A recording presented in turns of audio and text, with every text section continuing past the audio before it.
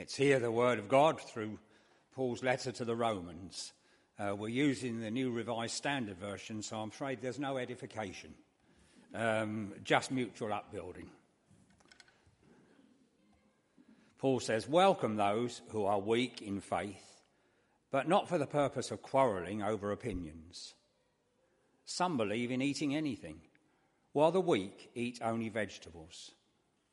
Those who eat must not despise those who abstain, and those who abstain must not pass judgment on those who eat, for God has welcomed them. Who are you to pass judgment on servants of another? It's before their own Lord that they stand or fall, and they will be upheld, for the Lord is able to make them stand. Some judge one day to be better than another, while others judge all days to be alike. Let all be fully convinced in their own minds. Those who observe the day, observe it in honour of the Lord. Also those who eat, eat in honour of the Lord, since they give thanks to God, while those who abstain, abstain in honour of the Lord and give thanks to God.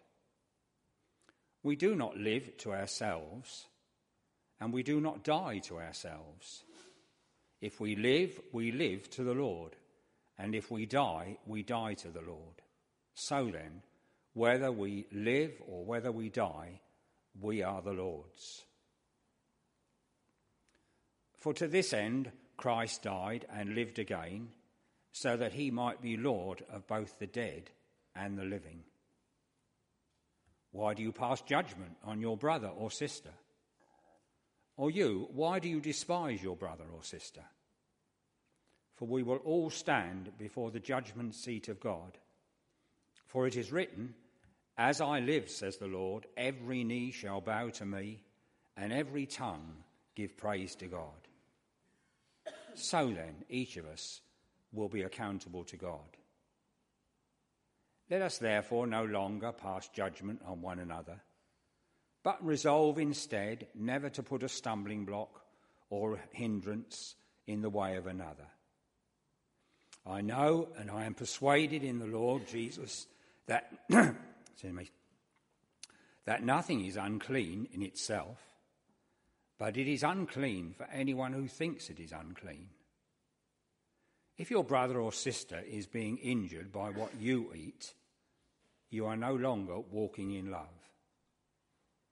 Do not let what you eat cause ruin of one for whom Christ died. So do not let your good be spoken of as evil. For the kingdom of God is not food and drink, but righteousness and peace and joy in the Holy Spirit. The one who thus serves Christ is acceptable to God and has human approval. Let us then pursue what makes for peace and for mutual upbuilding. Do not, for the sake of food, destroy the work of God. Everything is indeed clean, but it is wrong for you to make others fall by what you eat. It is good not to eat meat or drink wine, or do anything that makes your brother or sister stumble. The faith that you have as your own conviction before God. Blessed are those who have no reason to condemn themselves because of what they approve.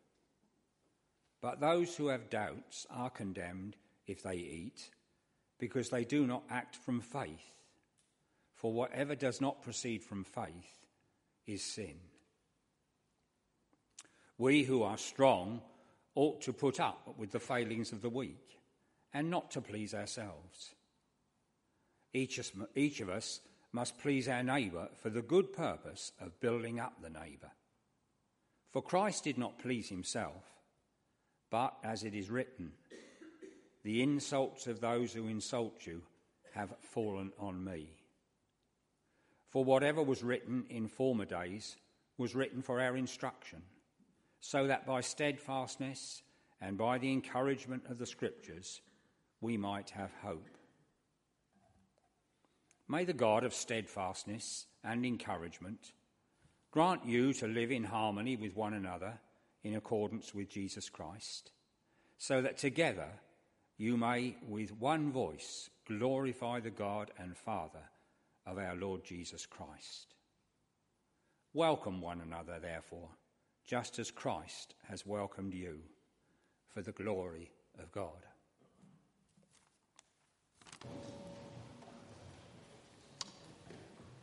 So I'm accepted, I'm forgiven, I'm fathered by the true and living God.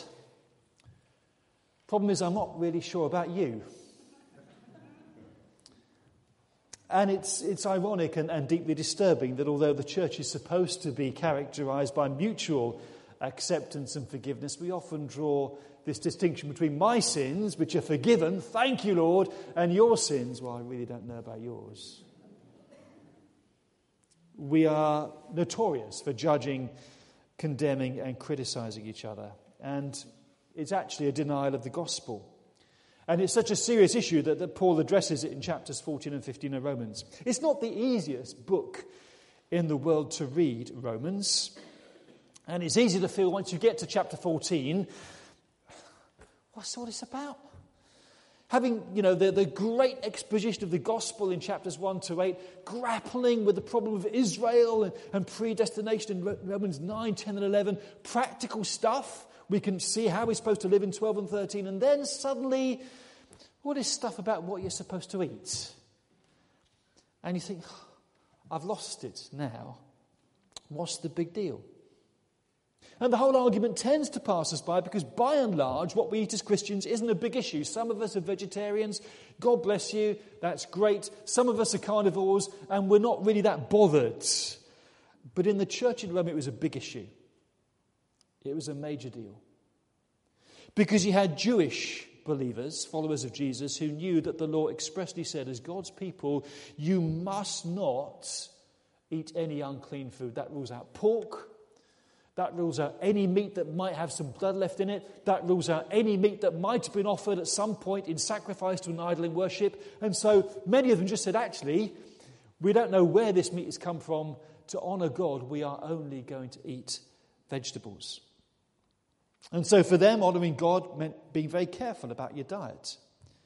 And it mattered deeply to them. Deeply ingrained in their psyche was the knowledge that just 200 years earlier there had been a concerted move to eradicate Judaism as a religion. Sacrifice in the temple had been banned. You weren't allowed to keep the Sabbath. People were forcibly compelled to eat pork or other meat that had been sacrificed on a pagan altar. On pain of death, you were not allowed to circumcise your sons. Any books of the law which were found were torn up and burned. And there were those who kind of gave in to that, and there were those who resisted and paid the price for it. They were known as the Maccabean martyrs. Women who had their children circumcised, the women were killed, and the infants were hung round their necks. Those who refused to eat pork were tortured to death. When 1,000 people took refuge in caves and were attacked on the Sabbath day, they refused to defend themselves and were slaughtered, men, women, and children. If something like that happens recently in your history, you don't forget it. It is deeply part of, people died for these principles. Therefore, they matter a great deal to us. And one of the reasons why Paul was such a controversial figure was he was saying, they don't really matter that much, actually. Sabbath, whether you keep it or not, it's up to you. Some people make a special day. Other people just use every day to honour God. You decide what you want to do. Eating food, well, I don't think any of it's unclean, really. It doesn't really matter. The only thing that counts is following Jesus. And this didn't go down very well with a lot of Jewish believers because the Bible actually is crystal clear. Faithful member of God's people, you have to circumcise your children. So to say that circumcision is neither here nor there, that's actually crossing a boundary, isn't it? It's a sign of the covenant. As God's people, you have to avoid unclean food. To honour God, you have to keep the Sabbath. And yet Paul is saying, it doesn't really matter. You just need to believe in Jesus. That's the only thing that counts.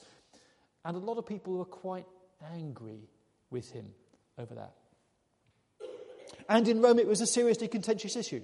So much so, in fact, I think I'm one of those who think that Paul spends the entire argument in Romans, the past 13 chapters, building up to this point, because it is all about a divided church. Christians are at odds with each other over these practical issues. So you had Gentile believers who thought the whole food law and Sabbath thing was a complete and utter waste of time. None of that's relevant anymore now that Jesus has come. Why are you bothering with that? They looked down on Jewish believers who had these scruples, thought them backward, called them weak, actually. Your faith is so weak it needs to be bolstered with all these other rules and regulations that don't really matter. They were quite arrogant in their attitudes, some of them. There were those who were more considerate. Yeah, we know it doesn't matter, but we realise it's important to you. So if we're going to have Jewish believers around, we will serve kosher food. We will endeavour not to cause offence to them. Then you had Jewish believers who said, well, we recognise that these things are important, but these are our Gentile brothers and sisters. So if they invite us round and they serve us meat, we don't quite know where it comes from. We're not going to say, I'm not having that, sorry. We will set aside our scruples for the sake of fellowship, and we will eat with them. We'll share food with them, and we will accommodate ourselves to where they're at. But then you had the sincerely devoted Jewish believers who were saying, you can't compromise like this.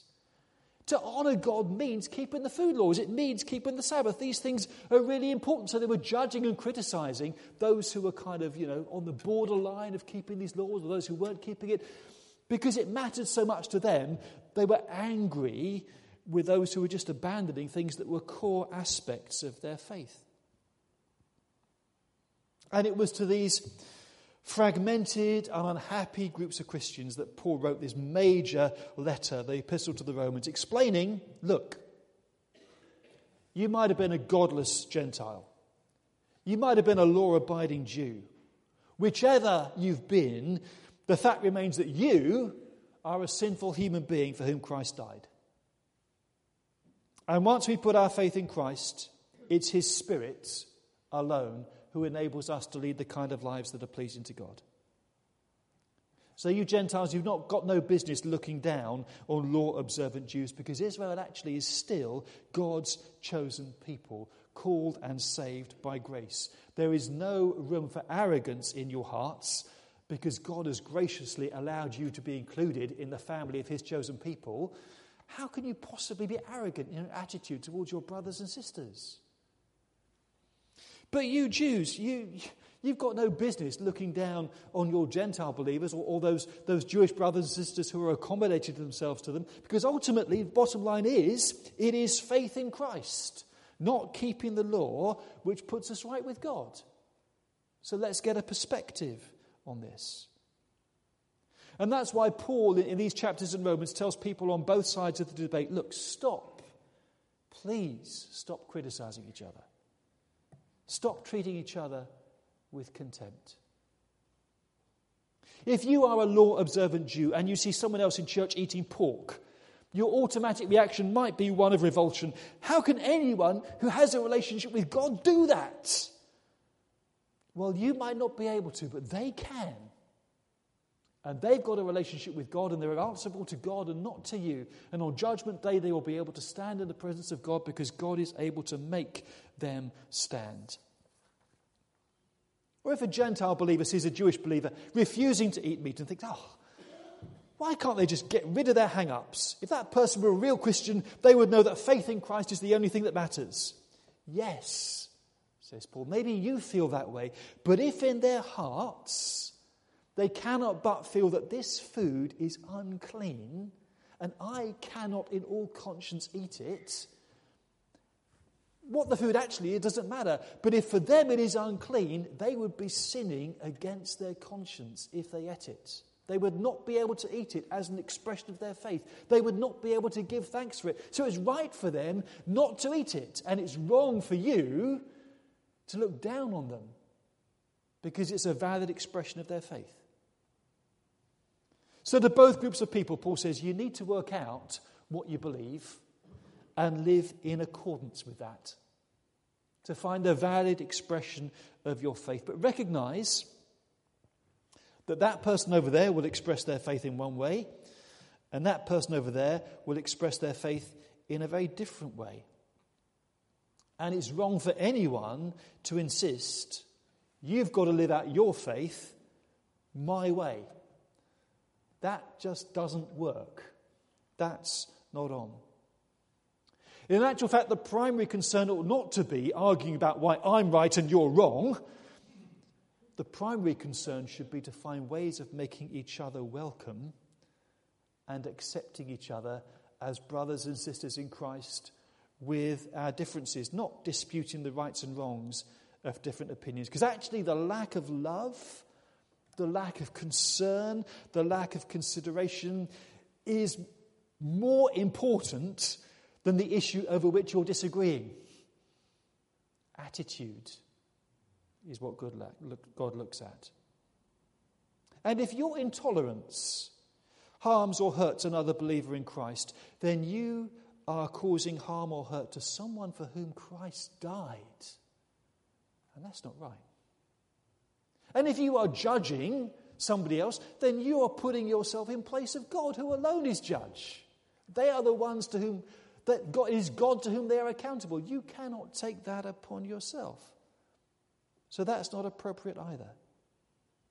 Your overriding priority needs to be welcoming, accepting, encouraging, and supporting each other, particularly those with whom you disagree. And that takes grace. But that's the gospel. And if you were to ask me to sum up the message of the book of Romans, in a sentence, it is, there is no moral high ground in church. There is no vantage point, not even this platform, from which anybody can look down on anybody else and criticize them for what they're doing or despise them for the way in which they live. Because all of us, actually, are sinners saved solely by grace. And realizing that is the key to answering Paul's prayer, that the God of peace would enable us to live in such harmony with each other in accordance with Christ Jesus, that together with one voice we might glorify the God and Father of our Lord Jesus Christ. What do we disagree over these days? Well, it's not usually what we eat. That's because Paul's arguments effectively carried the day. Most of us actually are pretty laid back over the issue of Sunday trading as well. We can say we're popping down to Sainsbury's after the morning service without fear of having our names taken to a church meeting because we're trading on the Lord's Day. And the thing is, you make up your own mind about how you're going to honour God today. And for some of us, not shopping is important. For others of us, it really doesn't matter. Some of us just say, I'm going to honour God every day.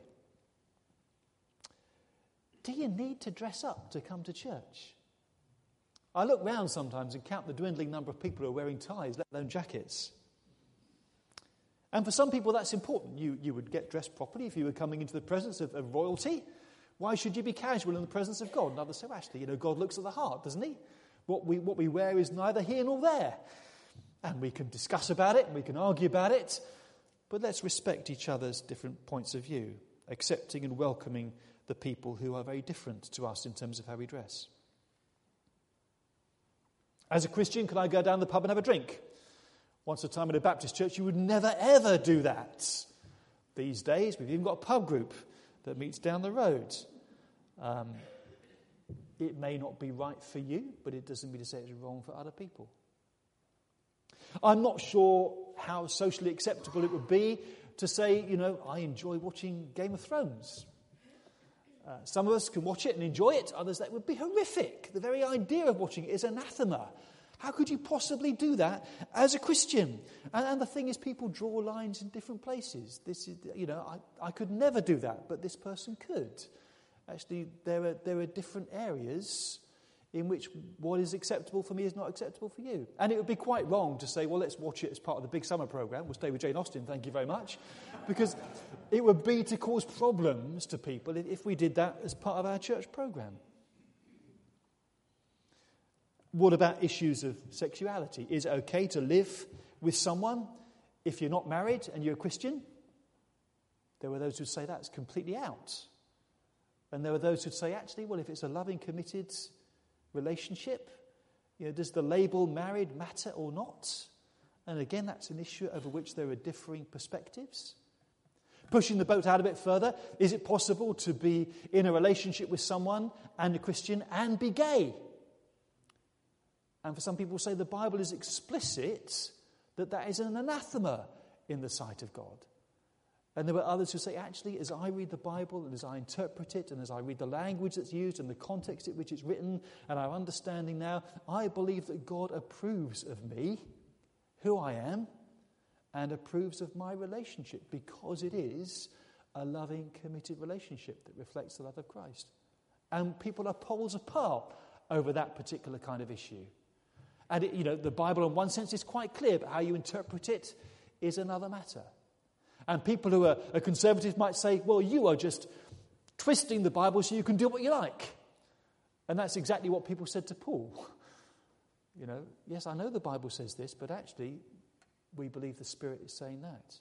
And the challenge is to find ways of disagreeing but still welcoming and accepting each other as brothers and sisters in Christ, with fairly strongly held differing views on very practical aspects of our lives. People get hung up over aspects of biblical interpretation as well. The interpretation of the death of Christ. Did Jesus bear God's wrath and punishment against sin? And is that the only way in which I could be saved? There are Christians who say you need to believe that to be a proper Christian.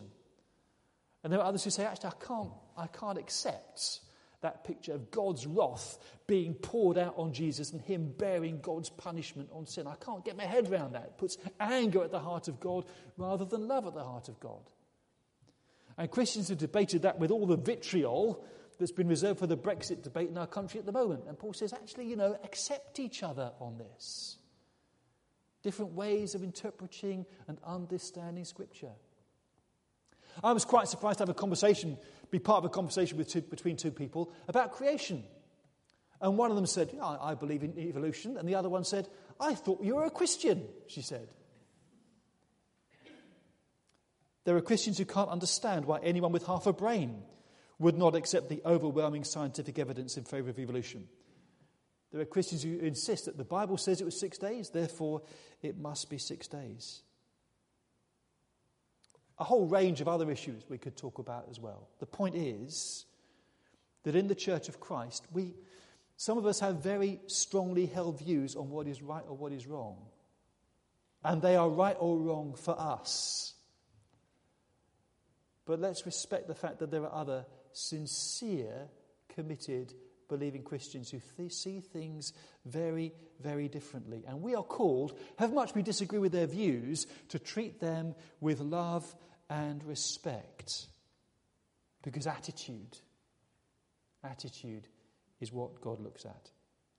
And one of the strengths of Brighton Road, and one of the things I glory in Brighton Road, is that we are a broad church. And actually, on most of these issues, you would find different people having different views here. And the wonder of God's grace is we're able to come here and worship together and embrace each other as brothers and sisters in Christ. And that is a strength. And one of the good things about Brighton Road is that you won't find people saying, you need to believe this specific bit of doctrine in order to be a proper Christian. And you won't often hear people saying, well, you need to be doing this or that specifically because we believe that if we love each other, then essentially we've fulfilled what the law requires. The ethos of this church is open hearts and open minds. Now, in a few weeks, Michael Hogg is coming to join us as leader of community evangelism, and he and I are very different. We come from, towards opposite ends of the theological spectrum. But I have an enormous respect for him, and I believe he has for me as well. What matters is that we both love Christ and are committed to serving him as Lord, and we will find ways of working together. In Brighton Road, between us, we represent a wide range of different beliefs and perspectives on a whole range of issues. What counts is that as sinful people, we put our trust in Christ as Lord, believing that because we do that, we are accepted, we are forgiven, we are fathered by the true and living God. And that's true of me, and it's true of you as well, because we're saved by grace. Open hearts to receive God's love. Open minds to explore God's truth. Open arms to welcome and accept each other, even those with whom we disagree. That's how God calls us to be in this particular church at this particular time.